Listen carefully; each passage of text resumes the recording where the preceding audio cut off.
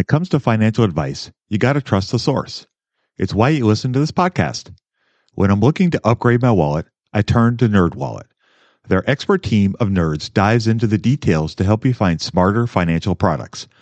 Before NerdWallet, I'd pay for vacations with whatever was in my wallet, but I was missing out on miles I didn't even know I was leaving on the table. Now I've got a new card worth more miles and more upgrades. What could future you do with more travel rewards? A hotel upgrade? Lounge access? Wherever you go next, make it happen with a smarter travel credit card. Don't wait to make smart financial decisions. Compare and find smarter credit cards, savings accounts, and more today at nerdwallet.com. NerdWallet, finance smarter. As with all cards, credit is subject to lender approval and terms apply. Love this podcast because it crushes your dreams of getting rich quick. They actually got me into reading stats for anything. You're tuned in to the Investing for Beginners podcast. Led by Andrew Sather and Dave Ahern. Step-by-step premium investing guidance for beginners. Your path to financial freedom starts now. Starts now.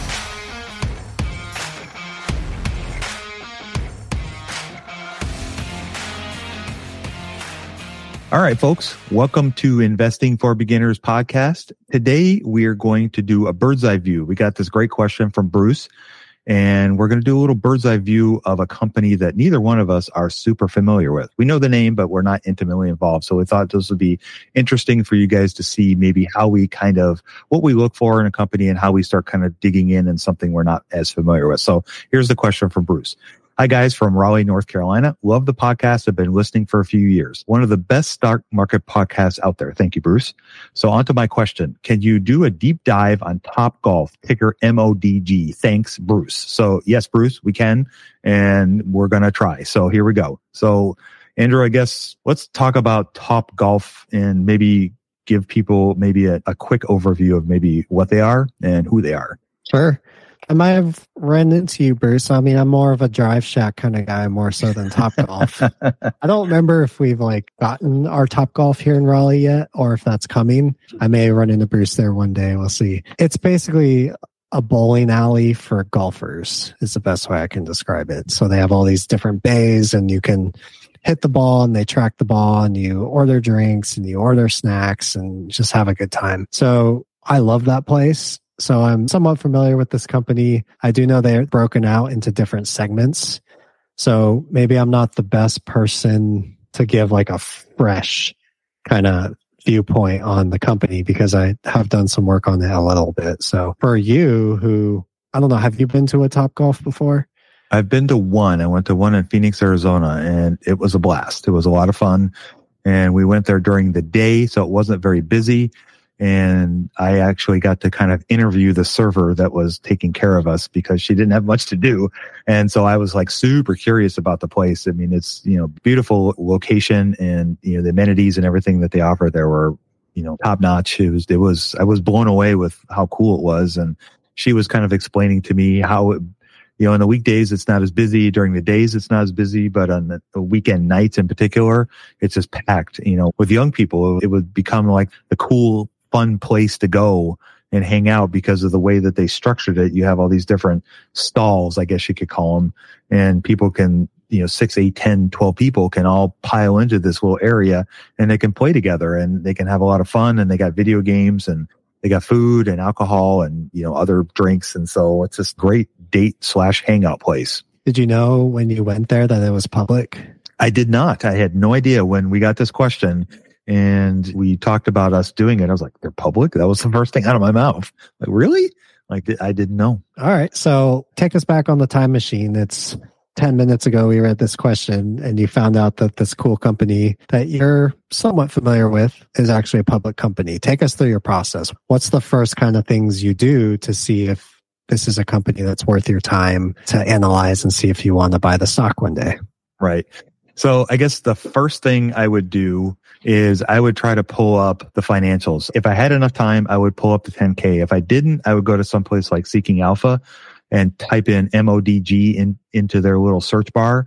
and they have a little kind of like overview / synopsis that you can look at to find out what it is that the business does. So if I can't even understand what the business does, then I'm going to go ahead and throw it in the too hard pile, and I wouldn't even go any farther.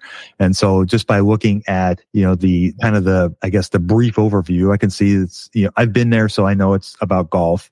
And I know Callaway are one of the leading golf clubs that you can buy. And so they have other parts of their business, like you said, different segments and everything. So I understand that it's in retail. I understand it's in the golfing industry. And those are things I think I can understand. So then I would probably start to try to look at the financials to get maybe a sense of what it is they got going on with that. How about you? First thing I did, went to Stratosphere, saw if there were any KPIs, went to QuickFS and tried to see what's the company looked like over a long period of time. So the first thing that jumped out to me was in 2021, they had 97% revenue growth. So that was very interesting to me. I also see that they cut their dividend. So those are a couple things that kind of pop when you and I talk about, you talk about like making an actual question list. I kind of do it without writing it down, but those are the first couple things where if I want to try to figure out what's been going on with this company, what can I learn about them? I go straight to the revenue growth and I go to some of their earnings and they have quite a bit of negative earnings, not so much lately. They had some negative earnings during 2020. So when I try to figure out, okay, why did they grow revenue 97%? I go to the cash flow statement because a lot of times a company will grow really fast by acquiring another company. So you can go on the cash flow statement and you can look for changes, cash from investing where there's money spent for acquisitions. And if you see a big number there, then that could be the reason why they grew so much in revenue in such a short amount of time. And sure enough, when I look at QuickFS, they have the cash flow statement over 10 years. They did an acquisition for $481 million in 2019 when they usually earn about, looks like 50 to 100 million a year. So 4 to 5 times their usual earning they spent on an acquisition. And it looks like it took 2 years to fully integrate into the business. So from there, I would probably want to find out, okay, what did they acquire? How does that play into what their financials look like today? And again, it just starts down this rabbit trail where I just keep following that white rabbit until I find something that tells me, hey, this is either too hard to your point, or I don't understand it, or don't want to spend the time on it, or it's just too much of a red flag, and then move on. So that's a long-winded way of saying, every company for me is different, but that's kind of what I would try to do is start to build those questions and figure out what jumps out and then try to work through that as quickly as you can. I mean, I think that's great. That's actually not something I've ever really thought much about. And so I think I like that kind of quick overview and thinking about trying to assess why has there been such a big jump in revenues. If I was just looking at the numbers and didn't think about your reference, relation to the free cash flow statement, I would have assumed it was a bounce back from COVID because 2020 would have been the COVID year when most things were shut down, in particular, something like Topgolf. I think, depending on where you lived, I think I remember in Wisconsin, they were allowing people to go play golf because it was outdoors. There weren't a lot of people around and it was much easier to be separated from each other. But something like Topgolf would have definitely been shut down. So I would have just naturally assumed that it was just a rebound. But if you look farther back, like you said, you can see that the numbers they're putting up now are 3 to 4 times bigger than they were prior to the pandemic. So that doesn't explain why there was such a big jump just because they came back to life and it's not Carnival Cruises. Right. They're completely shut down. So that's a great catch. So what's next then? You've talked about going on Seeking Alpha, trying to understand the business a little bit. What would be your next step here? For me, the next step would be if I'm liking the things that I'm seeing and I want to kind of keep looking further into it, I would probably try to, another snapshot of the overall company. And Stratosphere has a great, overview at the top of their page of any company you look at that has kind of an overview of all the different metrics, valuation metrics, margins, the returns, the growth, all those things you can kind of see at a kind of a quick overview. And so for me, if I'm going to continue looking at the company, I would look at those and see if anything jumps out at me. Like if you're seeing negative earnings, for example, or if you're seeing any returns that are negative, or if the PE is 97, in this case, it's 29. I don't know if that's good or not, but just something to notice. It doesn't jump out at me as like, super egregious. But one thing that did jump out at me was the market cap is a little over 3 billion, but their enterprise value is over 7 billion. So that would be something that I would want to investigate, is why is there such a huge difference to that? And I suspect, before I dig into it, after our just recent conversation here, is that it relates to the acquisition that they made, that they probably took on a lot of debt, because that's a big part of enterprise value of any company is the debt. And that would lead me to think, okay, they took on a lot of debt to buy this acquisition. What's the best way to steward your wealth? Looking to find great businesses with a margin of safety? My advice, Value Spotlight at valuespotlight.com. When it comes to financial advice, you got to trust the source. It's why you listen to this podcast. When I'm looking to upgrade my wallet, I turn to NerdWallet. Their expert team of nerds dives into the details to help you find smarter financial products. Before NerdWallet, I'd pay for vacations with whatever was in my wallet, but I was missing out on miles I didn't even know I was leaving on the table. Now I've got a new card worth more miles and more upgrades. What could future you do with more travel rewards? A hotel upgrade? Lounge access? Wherever you go next, make it happen with a smarter travel credit card. Don't wait to make smart financial decisions. Compare and find smarter credit cards, savings accounts, and more today at nerdwallet.com. NerdWallet, finance smarter. As with all cards, credit is subject to lender approval and terms apply. Budgeting was always a challenge for me. I struggled to find the best way to keep track of all of my money, not to mention all the time tracking down receipts, cataloging expenses, and trying to figure out what went wrong with my air quote system until Monarch Money. Monarch Money allowed me to easily see what is going on with my finances, helping me get a better handle on my spending, budgets, and more. It's my go-to app every day, more so than my bank, because I can quickly see where I am with my budgets and spending, allowing me to invest more and spend time on the things that I want to do. It's my GPS for money. Monarch is the top-rated all-in-one personal finance app. It gives you a comprehensive view of all of your accounts, investments, transactions, and more. Create custom budgets, set goals, and collaborate with your partner. And now get an extended 30-day free trial when you go to monarchmoney.com/beginners. Unlike other personal finance apps, Monarch's simple, intuitive design makes it so easy to set up, customize, and use. Monarch has built-in features to collaborate with your partner, family, or financial advisor. Invite them to your account at no extra cost, and they'll get their own login info and a joint view of all of your finances. Monarch is the most customizable budgeting app. Change the layout of your dashboard, toggle between light and dark mode, create custom budgets and notifications, set up automatic rules for transactions and notifications, and more.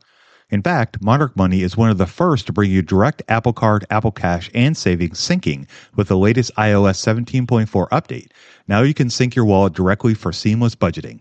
After trying out Monarch for myself, I understand why it's a top-rated personal finance app. And right now, get an extended 30-day free trial when you go to monarchmoney.com/beginners.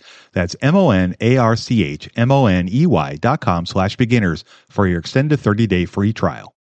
Yeah, that's a good one too, because then you start to think, all right, is the ownership structure different than your average company? Right. So if you buy a company like Microsoft, it's pretty cut and dry. You're getting shares of Microsoft. I buy a share of Microsoft. Dave buys a share of Microsoft. We're all in this together. Mm-hmm. But particularly with some of the smaller companies, the ownership structures can be a little bit opaque, where, I might own a share of a small company, but then the founder CEO owns 60% of it. And that 60% is not for sale. Yeah, that's a good one. Let's dig in, like, okay, why is the enterprise value so much bigger than the market cap? Mm-hmm. So where would you go for that? I would go to the balance sheet. That would be the first place I would probably look to see where they are with any sort of debt and see that if that's gone up, that's where I would look. So in the liability section of the balance sheet, we can see that they did take on some debt for sure, but it looks like it's more related to long-term leases, which is considered part of the debt, but it would be an operational expense, if you will, of the Topgolf facilities, because they may or may not own that land. They may or may not own the buildings that are being built. And so they would have to pay leases to be able to operate those. And so that would explain why there's a huge, a bigger portion of the debt that was taken on. And I guess the other place you could look to would be the cash flow statement. and to look in the financing activities, and we could see if they had taken on a lot of debt. We see that they have taken on gradually increasing amounts of debt over the last 4+ years. It doesn't seem extreme at this point. What about you? Yeah, I'm seeing in QuickFS, the same year they did the acquisition, they also they added $562 million in debt. So that explains where they got the money to do the acquisition. Right. Yep. Because they didn't have cash flow at the time. So right. Yep. 100%. Maybe for the newer beginner investor, is that a bad thing then for a company to do an acquisition? Like anything in finance, it depends. It's not black and white. With Topgolf, I guess for me, it might be something that I would probably have to do a little more work on what it is they bought and try to understand what it is they bought and how risky that is in comparison to what the company is doing, simply for the fact that they more than doubled their enterprise value. And the majority of it is debt. And if they don't have the cash flow to pay that down over time, or if it puts their interest coverage, which is a metric where you measure how much their debt payments are compared to their operating income, if that's really, really low, then that could be kind of scary, because if they experience a downturn in revenues, that means they might run into trouble paying their obligations, and that can lead to bankruptcy. And so those kinds of things would be something that I would want to understand. But for me, it would all come back to trying to understand what it is they bought and seeing if they have a history of buying companies and how they've done it. For example, you look at Google or Microsoft, they buy a lot of companies. And a lot of people don't realize this, but they do. And like YouTube, for example, it came from an acquisition that Google made. But because of the cash flow that company generates, they don't have to use debt or much debt to buy things like this. Microsoft's the same. Roper Technologies, another company that I follow. They are what's called a serial acquirer. They buy lots of companies and they use debt to do it. But for them, it kind of goes in ebbs and flows. So they take on a lot of debt, then they pay it down. They take a lot of debt and then pay it down. And it's kind of a cycle for them. And it's just part of their operation business. So they have a history of doing it well. And so that, to me, would make me sleep better at night if they bought something. But a company like Topgolf, for example, who doesn't have as long a history of making big acquisitions like this, then that would probably make me a little more nervous. What about you? Like you said, it depends. So in this case, I bet a normal person would probably just Google Topgolf 2019 acquisition, but I have to do it the hard way.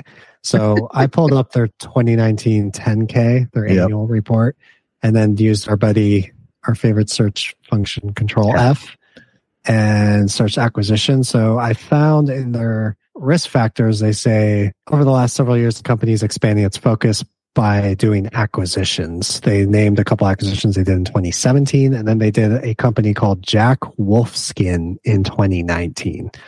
And then they wrote a little bit about that business. It's an international premium outdoor apparel, footwear, and equipment brand. So I'm actually, being a US guy, I'm not necessarily familiar with that company. They might have brands that I'm more familiar with, but it's all related to that Callaway brand, which if you play golf, you know that brand. Mm-hmm. And so it seems that acquisition makes it look like they're targeting more of the apparel side than they are the Topgolf side.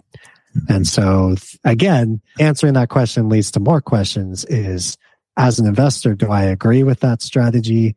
Do I think that Topgolf helps them drive business to that apparel business? Mm-hmm. And then you also want to ask, okay, how much of the business is apparel? How much of the business is Topgolf? And so we have more questions, to go further down the rabbit hole. But that's how I would probably start to look at an acquisition like that. You can also look at numbers too, which can tell a lot as well. Right. Yeah. They tell a story. It's our job to try to decipher what they're telling us. Yes. 100%. All right. So I guess moving past kind of the whole enterprise, the whole debt idea, I guess what would be something else that you would start trying to kind of pick apart to get a better sense of what's going on with this company? So one of the things I like to do, if a company split into different segments, I want to see how profitable are each of these segments. So this is where you have to dig into the annual report. And we know, because we've been talking about it, and it's actually in the name, they have Topgolf and they have Callaway, and those are two different businesses. So they do have those broken out into different segments. So you can find the segments in the annual report, or you can search segment until you find where is the segment operating income? Where's the profits for each of these businesses, the segment businesses? So I look at 2022 and I see that over half of the operating profit for that year came from golf equipment. So you have more than half of the business is golf equipment. About 20% is Topgolf, and about 20% is this segment they're calling active lifestyle. So based on that information, and then you look at 2021, and it's a similar breakdown where a majority of the profits is coming from golf equipment. So as much as I love Topgolf, as much as I would love to go visit Topgolf as part of my market research, boots on the ground, you got to go into the golf equipment and figure out that business first. So that's kind of the process of elimination I would take. And then it doesn't have to be the whole answer, but it's a good place, probably the best place to start there. So how would you do that? How would you unpack the golf equipment part of it compared to the Topgolf? Because the Topgolf is something that, for me, as an outsider, I've been there, and I wouldn't say I know it, but I've been there and I've at least know what it is. Where the golf part of it, the golf equipment part, may be something that's unfamiliar to me. So how would I kind of start to unpack that kind of the part of the business? What I would do is start to read about what the company says about that business in its annual report. Because we're recording a podcast, I'm going to punt on that part, and I'm just going to assume we're talking about their golf clubs, their golf balls, stuff like that. So then the next step for me, once I understood generally what the business is about, what are the other businesses that directly compete with that business segment? So as a golfer, TaylorMade, right? Mm-hmm. Nike to a certain extent. Yeah. I'm not that good of a golfer, so I'm blanking on any other brands that should be considered. Yeah, me too. Okay, good. So that would be the next starting point, Okay, is TaylorMade publicly traded? Are they a private company? Can we figure out what their ticker is, or if there's a company that owns that business? And then one of the tricks I've been using a lot lately is the search function in BAMSEC. I've talked about this at least once before, but if you're a premium user for BAMSEC, you can use their search function, and you can search for anytime anybody's mentioned a particular company in their own annual report. So if Callaway doesn't happen to list all their competitors in their annual report, I'll type in Callaway in that search function. And if TaylorMade's parent company was talking about Callaway, they would show up, and then I could read all about TaylorMade's business. So you start to kind of build an industry map. Mm-hmm. And then once you have those major players, compare how big are they compared to the others. Who's the leader? Who's the small player? Who's the fastest grower? All those sorts of things. And then along the way, is this still an attractive opportunity? Or is maybe one of their competitors is an even more attractive opportunity than this one? Again, going down the hole, but that's what I would do. Let's be honest here. Your sex life is important. It helps us feel more confident and boosts our happiness. But sometimes we struggle to perform, our life gets in the way. This is where Hims can help. With their convenient and discreet online platform, you can get help for your erectile dysfunction from the comfort and privacy of your own home. No more waiting rooms, no more awkward conversations, just a simple, direct path to treatment that works around your life, not interrupts it. Invest in your health today. Hims is changing men's healthcare by providing access to affordable sexual health treatments from the comfort of your couch. Hims provides access to doctor-trusted ED treatment options such as chewable hard mints, brand-name treatments like Viagra, or generic alternatives for up to 95% cheaper. The process is simple and 100% online. No uncomfortable doctor visits. Answer a series of questions on their site, and a medical provider will determine the right treatment option. If prescribed, your medication ships to you free. No insurance is needed. If ED is getting you down, it's time you join the hundreds of thousands of trusted Hims subscribers and get treated. Start your free online visit today at hims.com/investing. That's HIMS.com/investing for your personalized ED treatment options. Hims.com/investing. Hard mints are chewable compounded products which are not approved by or verified for safety and effectiveness by the FDA. Prescriptions require an online consultation with a healthcare provider who will determine if appropriate. Restrictions apply. See website for details and important safety information. Subscription required. Price varies based on product and subscription plan. That's awesome. Would you look at numbers like margins or anything like that to try to give you maybe some easy comparisons, especially if the other companies are traded publicly? Just because it's a segment within Topgolf, you may not have those readily available, but hopefully they give you enough information to calculate them on your own. And then would you compare those to other outside companies? Yes. Okay. Yeah, I've had to do that with like Texas Instruments, for example, because the semiconductor companies can be in multiple segments. Mm-hmm. It is a lot of digging, and that's why people pay money for research, because it can be a lot. And it's not as simple as taking Walmart or something and comparing it to Target. Those are a little more easy. Right. So yeah, it depends on the industry. Okay. All right. So now that we kind of understand, let's say that we have a pretty good working knowledge of Topgolf's revenue breakdown and their segment breakdowns, where would you kind of go next? Yeah, that's hard to answer. I think there's probably a lot to be said for having like a process you follow with every company. And just for whatever reason, I'm not built that way. So I think from there, the questions have probably piled up and I'm just trying to solve them. Mm-hmm. I'd probably try to wrap it up with what we were talking about in our last episode of, if the company's cheap, why is it cheap?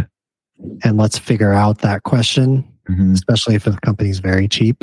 That might come not even from anything you can research, but just either general knowledge or something that you pick up after researching for several days. Right. And then what are the risks? Whatever company you're looking at, hopefully is one of the best or is the best. What are the reasons why they will no longer be that way? Mm-hmm. Which could make you overpay for this stock. Mm-hmm. And I feel like those are things you and I try to bounce back over. Right. Over and over again with a lot of these companies. But to me, I think it's important. Are there things you would look at as far as, you mentioned margins and some of that other stuff? What have we missed here that people can also look at when they're trying to analyze a brand new company? I think I would probably, once I've kind of gotten my head around a lot of the things that we've talked about, I would probably spend some time. The risks are very important. And I think really understanding that and being able to invert why you think this is a great company, I think is a great exercise to, kind of, I guess, destroy your babies, see what could take this down. I think is a good exercise. But another thing that I would do would be looking at financial analysis and trying to really understand the company as far as what the financials are trying to tell me, whether it's kind of looking at the income statement and not necessarily picking it apart line by line, but at least understanding the margins and comparing those to the industry. Looking at revenue growth or not revenue growth and comparing that to the industry. Looking at things that maybe are not talked about a lot is maybe the capital allocation of the company. Looking at returns on capital, how do they spend the free cash flow that they do generate? Do they pay a dividend? Do they not? Do they give back? Do they reinvest? Do they buy back shares? And if they do buy back shares, how often do they do that? Just all those things would be stuff that I would want to know. What is management doing with the money that they generate? How are they going to take care of me, as a shareholder? How have they done that now, and how have they done that historically? Another thing that I would do would be to look at the proxy of the company, and I would try to determine a few things from that. Number one, I'd want to know how long has management been in place, who sits on the board of directors, and then maybe looking at how they get paid or what they get paid, and then comparing that to others in the industry. Sometimes you may look at a number and go, oh my God, that's a lot. But then if you look at 3 or 4 of the other companies in their sector or their industry, and they're all getting paid roughly the same, or maybe our person at Topgolf is the lowest, those can help you understand maybe some of the incentives and what drives them to make the decisions that they make. Those are things that I like to look at, especially in related to capital allocation, because as Michael Mobison said, that's job number one. And if they don't allocate the money they make well, then eventually it's all kind of pointless. And so that's something that I would really try to take a bigger deep dive into. Yeah, that's perfect because as you said that, I looked at income statement, look at the shares. Are they, like you said, are they buying back shares or are they diluting shares? Mm-hmm. In the case of this company, they're diluting shares and by a lot. So 2021, 2022, a lot of dilution. And that explains the high growth in 2021, 2022. So is dilution always bad? No. There's a lot of companies that use dilution and they invest. And really, those are some of the best investments you'll ever make if you can find a company like that. Mm-hmm. That, for me, is too hard pile. So when I see that kind of dilution, at this point in my analysis, as soon as I saw it, I would probably move on or just see if another company in there is more attractive. Mm-hmm. So for me, yeah, the capital allocation can help you find something like that. And then, that's the hard part, right? To determine whether some of these capital allocations good or not. Right. It's not always black or white. No, it isn't. And a lot of times, we love ROIC and we've talked about that ad nauseum many, many times and even more off air. But sometimes the number doesn't tell the whole story and it can be misleading. And so that's why you really have to look at the numbers and understand what it is they're doing and what they're not doing. And perfect example is the whole dilution aspect. That would not show up in the ROIC. And so you could have a company with a super high ROIC, but they're diluting the crap out of their shares. You wouldn't know it. And so that's why it's really good to kind of have a holistic view of the company so that you can really appreciate all those things. And I think something you just said is something I think we probably should emphasize. When you find something that falls into your too hard pile at any point, you can move on. You don't have to, just because you think Topgolf or Mercado Libre is the greatest thing since sliced bread, it doesn't mean that if they don't fit your criteria, you can't move on and find another pitch to swing at, because there's, 7,000 plus public companies traded in the world. There are opportunities. So it's just a matter of, trying to find a thing that's going to fit best for you. And so I think that's something that probably we maybe don't talk enough about, but you can easily move on. So at any point, doesn't matter whether you spent 5 seconds or 50 days working on a company, you come across something that just you don't like. If you want, you can move on. You don't have to swing. What do you say to the investor who maybe is like close to that 50 days that they feel like now is wasted learning about a company? What do you say to somebody like that? It's absolutely not wasted, because it gives you that much more insight into that particular company as well as the industry. And maybe that thing that's causing you to pass on it, maybe that alleviates in 3 to 5 years and you come back to it and you've already got all that knowledge about this company. And it's just a matter of kind of updating yourself. And, especially if you've taken notes along the way. And so there's that. Then there's the other aspect of it. John talked about this. It's the repetitions. It's you've put in the time to analyze this company that thoroughly and that deeply. You can easily, emulate that in the next company. And that could be, your next Google.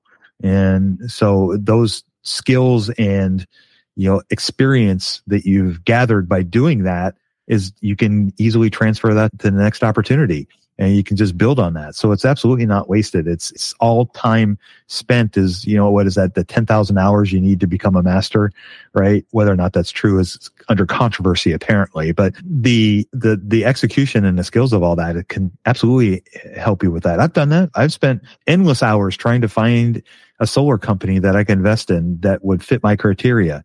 And I can't tell you how many 10Ks I read, 10Qs I read, listened to, analyst reports and listened to CEOs talk and articles. Hours and hours and hours and hours and hours and hours and hours of stuff.